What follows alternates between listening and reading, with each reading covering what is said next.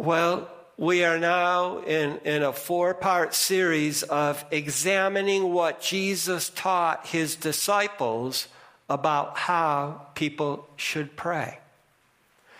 To whom do we direct our prayers? What should we ask him to be doing for us? What about our priorities? What about priorities in general? What is the first thing that we need to request? And in what areas of our lives do we need his help in order to have a closer relationship with him and with each other? Prayer consists of all of these. How do we go about this? Well, last week we discovered that our prayers need to be directed to God as the perfect Father. We do this because he is perfect love. He shows us his love through his mercy to sinners, such as we are. Now, this week, we look at what Jesus said is to be our very first petition or request. And in Elizabethan English, this is, hallowed be thy name. But what does this mean? Well, we have a sense that it has something to do with holiness. But what are we to do about this? What should we do about this particular request? Why should we even pray about this? Because of course God is holy. So what does Jesus mean when he says this is our first and most important request?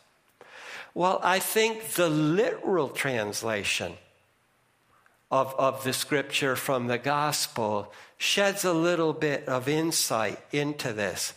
Literally, he taught us to pray, it must be made holy, the name of thee.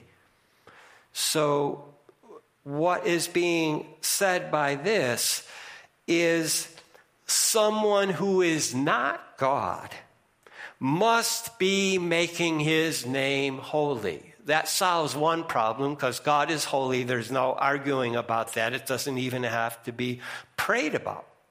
So what that means is that each and every one of us who is a disciple of Jesus should be living in such a way that we recognize his holiness.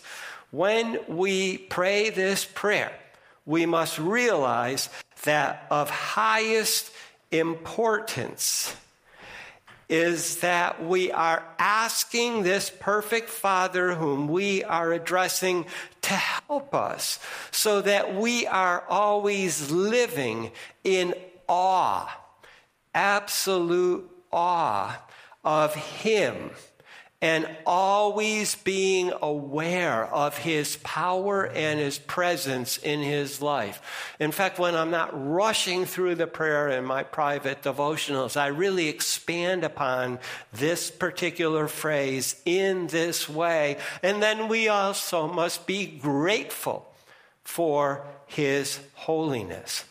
Now, our passage from the beginning of Luke's gospel of Jesus teaches us this truth in Mary's song of praise and great gratitude to her Lord and Savior as she has just visited her cousin Elizabeth, who's about 5 months along with John the Baptist, and Jesus had just been conceived in her.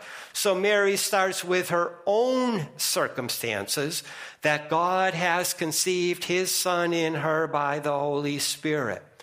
Then as she reflects on God's holiness and his goodness to her as an individual, she then expands things and consider what this God does for the whole world. So taken as a whole, Mary's song shows the effect of God's holiness in both our personal and public lives. In fact, we can say that we can sum up her prayer. God's holiness both brings down rulers and lifts up those who are humble. Now, I added something during the course of this week, and I hope some of you are actually aware of this, that Mary's song was patterned after the song that Hannah was inspired to pray after Yahweh allowed her to miraculously give birth to Samuel. Samuel was the last man, the last human to be a prophet, a priest, and a ruler of God's people all the way up until Jesus came on earth. And as a good Jewish woman, Mary would have memorized Hannah's prayer. And we'll get to that a little bit at the end. But now let's just focus on the passage we heard. It's the heart of everything this morning and what it means for that first petition. It must be made holy. Your name, O God. It's in two parts, as I already said. Mary starts considering the impact on her. She starts personally. She rejoices that her Savior saw her in her lowest state and that the Holy One did great things to her and had mercy out of fear, her fear of him. So we will take this first half and look at it in the two parts that Mary kind of breaks it down to. She starts saying, my soul is making great the Lord.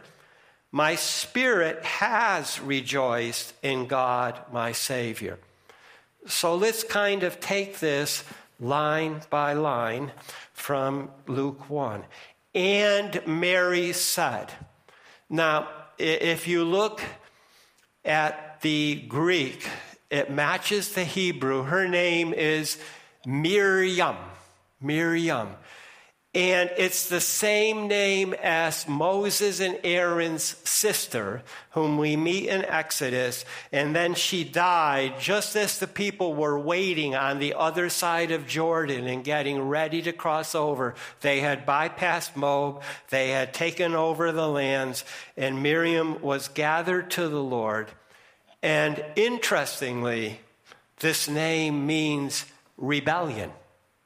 And it was confirmed to me Friday. Well, what does she say? This begins her song. My soul is making great the Lord. Now, this making great could also be translated extol or magnify, as the King James and most versions do. And I looked it up, and I'm going to butcher it. Okay, I just do not speak Latin, but the word is magnificare. And of course, throughout most of church history, this particular song has been called the Magnificat because of this first word of Mary. And she continues, and my spirit has rejoiced in God, the Savior of me.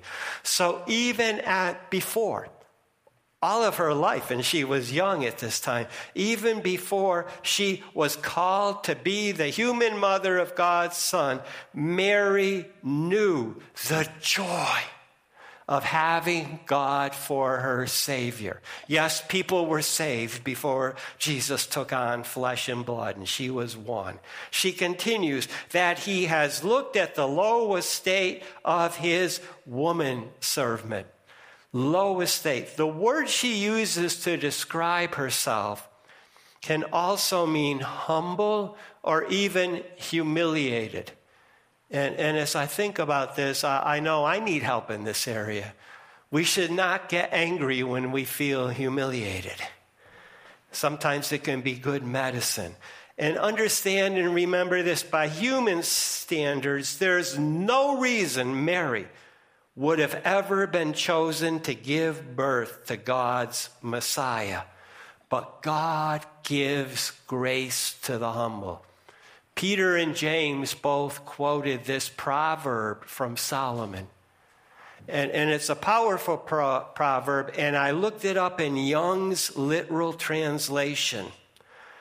The scorners he doth scorn, yet to the humble he doth give grace. Let's always, always remember that. Mary knew it. And then she goes on to say, all generations will call me blessed because the strong one has done great things to me. Great things to me. His name is holy. Okay? So Mary is already proclaiming what Jesus would later teach his people to pray as the first request. Mary comes right and says, his name is holy. She says, behold, from now on, all generations will call me blessed. Blessed. This verb, blessed, is the same as the noun that Jesus used in the Beatitudes. Blessed are these, and he goes on and on 8 times. The strong one has done great things to me. Now, mighty is one way this can be translated, and it also means powerful. And now hear this. This was something I just learned this week. I'm going to say it, but let it sink in. To be truly strong and mighty as God can make us that means that we are able to bear calamities with courage. You know, that's challenging. Sometimes when things fall apart, I fall apart too. But if we have the strength of God in us through Jesus, we can bear calamities with courage. That's what Mary's saying. And notice how personal she gets here about herself. She's aware that the son she will bear, he will impact all people at all times. But right here, right now, she is processing what the Almighty God has done to her. And then here is the heart of it. Here's why we're in this passage this morning. It has all to do with the first petition Jesus taught us to pray. She says, and holy is his name. What is holiness? Well, I got all of this out of the theological word dictionary of the New Testament, okay? And it takes into account this word holy going all the way back to Genesis. And it is an expression of the perfection of God and how he is also set apart over and above his creation. Not only inanimate, but also his final greatest creation, human beings. God's character is perfectly pure. And then there's some awesome things about his holiness in Isaiah. It causes awe, even to prophets. Remember when Isaiah was called in the temple, he had a sense of God's holy presence and his need for cleansing. In fact, the song we sang, Holy, Holy, Holy, that's what the angels were singing over the ark in the temple when Isaiah was there. And then please do yourself a favor and read Isaiah 45:11 and following sometime this week. I put a lot of it on the back of your bulletins if you're here this morning. But the Holy One of Israel, he doesn't hold it over us and despise us because we aren't holy. No, he saves. He saves idolaters even, so that they will be found righteous in him. I just remember now, John Calvin said the human heart is an idol factory. God knows that. But because of his holiness, he saves us so that we can be righteous in him. And then way in the last book of the Bible, as John was around the throne, he heard all the ones around the throne testifying that the holiness of the Almighty entitles God to receive eternal blessing, honor, glory, and might. That's just a quick survey of the holiness of God. But he's mighty and is holy, and the mighty one, in fact, is holy. That's the heart of what Mary is saying in her song. And then the last line that Mary has in the first half, and we'll get to the second half when she goes beyond her personal situation. She says his mercy is to generations and generations to those fearing him. So she's now transitioning. She fears God, and she's about to open it up to everybody. His mercy. What is mercy? Mercy is compassion that moves to action. And again, hear me.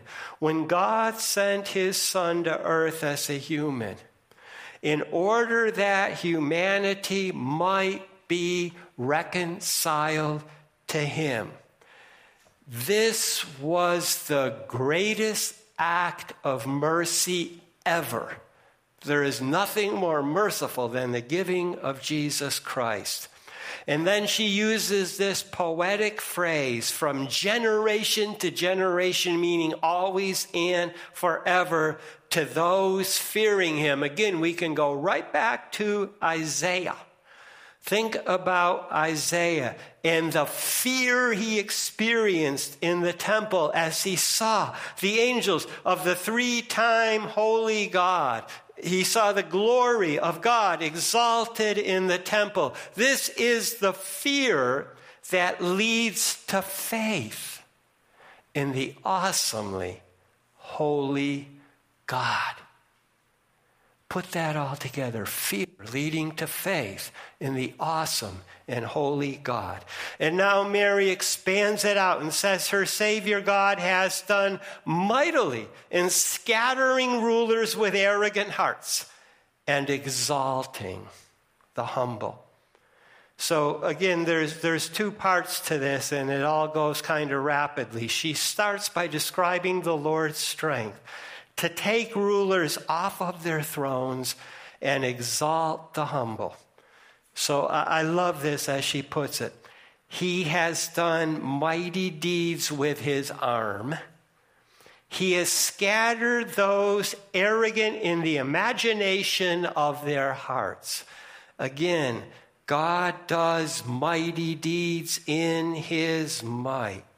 And Mary's going to elaborate on these in the rest of her song.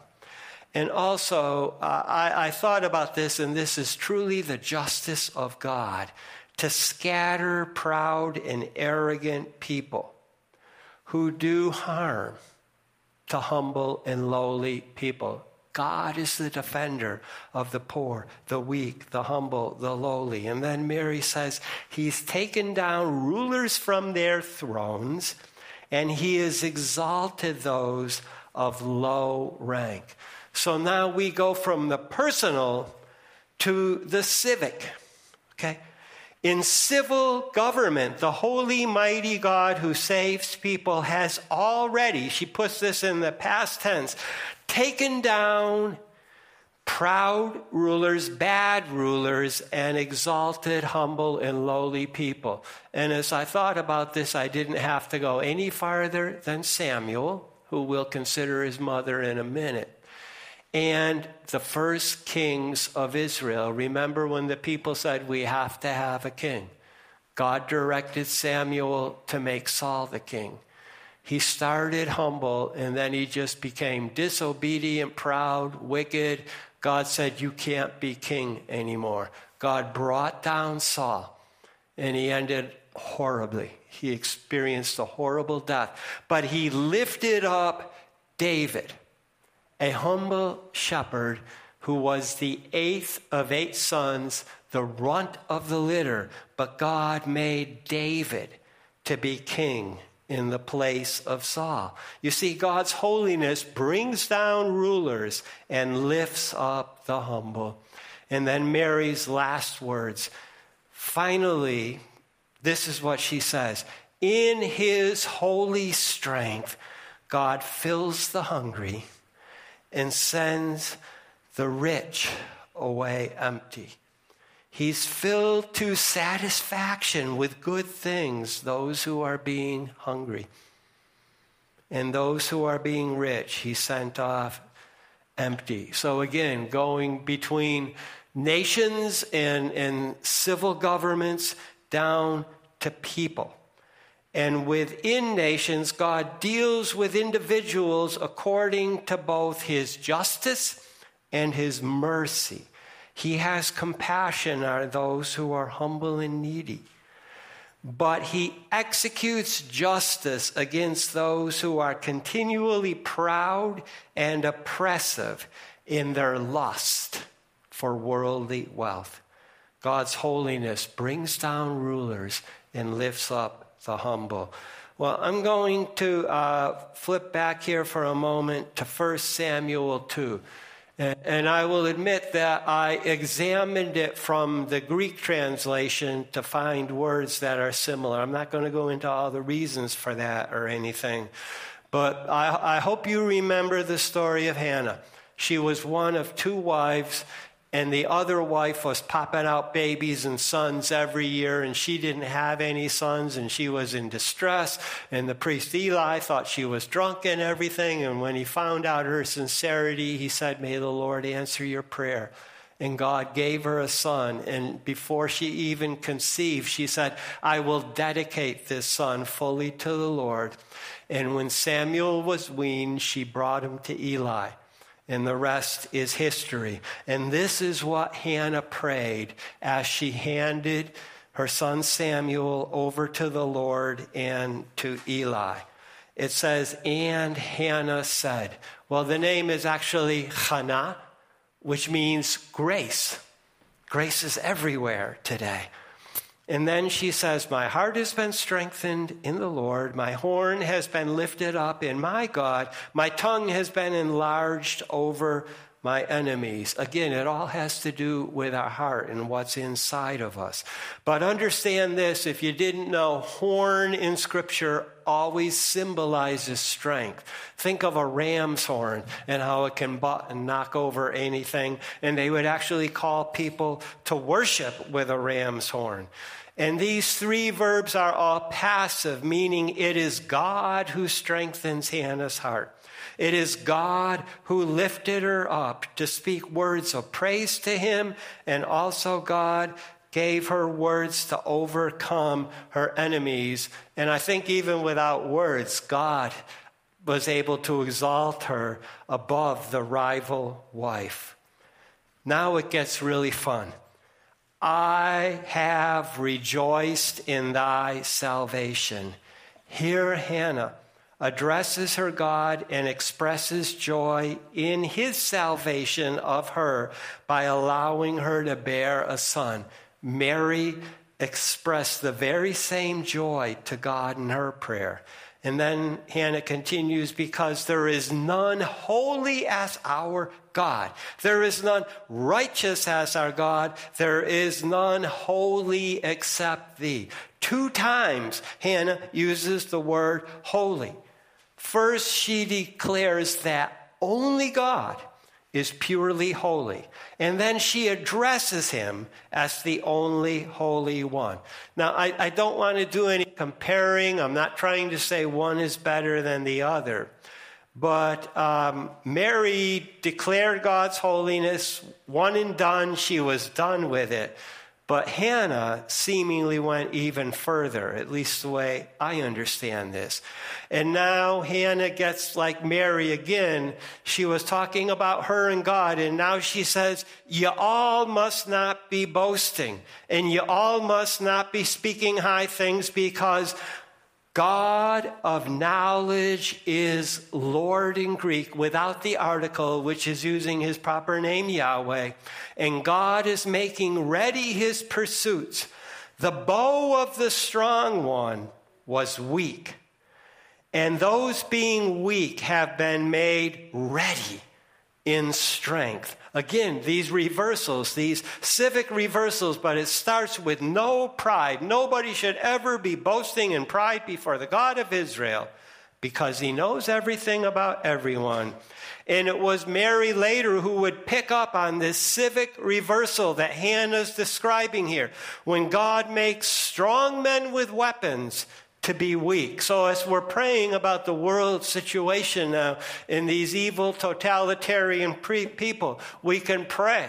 with the words of Hannah and Mary and this truth about God, he will ultimately bring down these evil, strong men while making those who are weak to be strong when they need strength. Again, Mary picked up on this. Then Hannah continues, the ones full of bread have been brought low, and those hungering have ceased to hunger in the land. Mary also spoke about this. Then she goes on finally, Lord Yahweh is making poor and making rich. He's making humble and exalting. He's lifting up the poor from the earth and raising the beggar from the ash heap. Let us never forget this. The three-in-one God, Yahweh, he is in control, no matter what we may see with our human eyes. It is God who decides who to humble and who to exalt. And in his holiness, he will overrule human systems run by powerful elite who are oppressing and at the expense of ordinary, everyday people. God's holiness brings down rulers and lifts up the humble. And then Hannah concludes with this wonderfully gracious truth that the holy God is lifting up the poor and raising the beggar from the ashes. And that very same word, ash heap, is in my NIV translation of the Hebrew. So in conclusion, as Jesus is teaching about prayer, he teaches that the very first request of the children of Father God, they must ask him, is that they will always be aware of his holy power and his presence in their lives. It must be made holy, the name of thee. That's our responsibility by God's grace.